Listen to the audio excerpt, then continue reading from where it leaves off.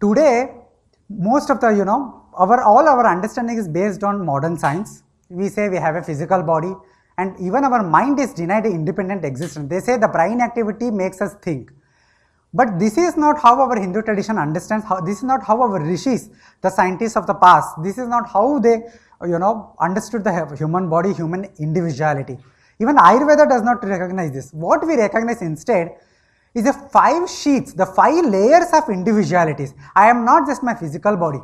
I also have a vital pranic sharira. I also have a mind, the manasa, manomaya kosha, and there is vijnanamaya kosha, there is anandamaya kosha, the sheet of intellect, the sheet of, the bliss. The translations are very, it doesn't convey the real meaning, but just bear with me. What is important for our day-to-day activity is the 3 layers. Annamaya kosha, the physical thing, the vital or the pranamaya kosha, the layer of energy, the life force, what we call is breathing, it's prana. We have a better technical term than just breathing. We just simply don't breathe air.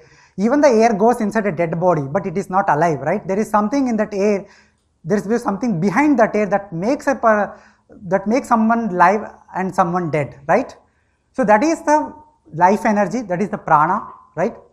So this pranamaya kosha, and there is the manomaya kosha, the mind, the thinking, the thought, the whole process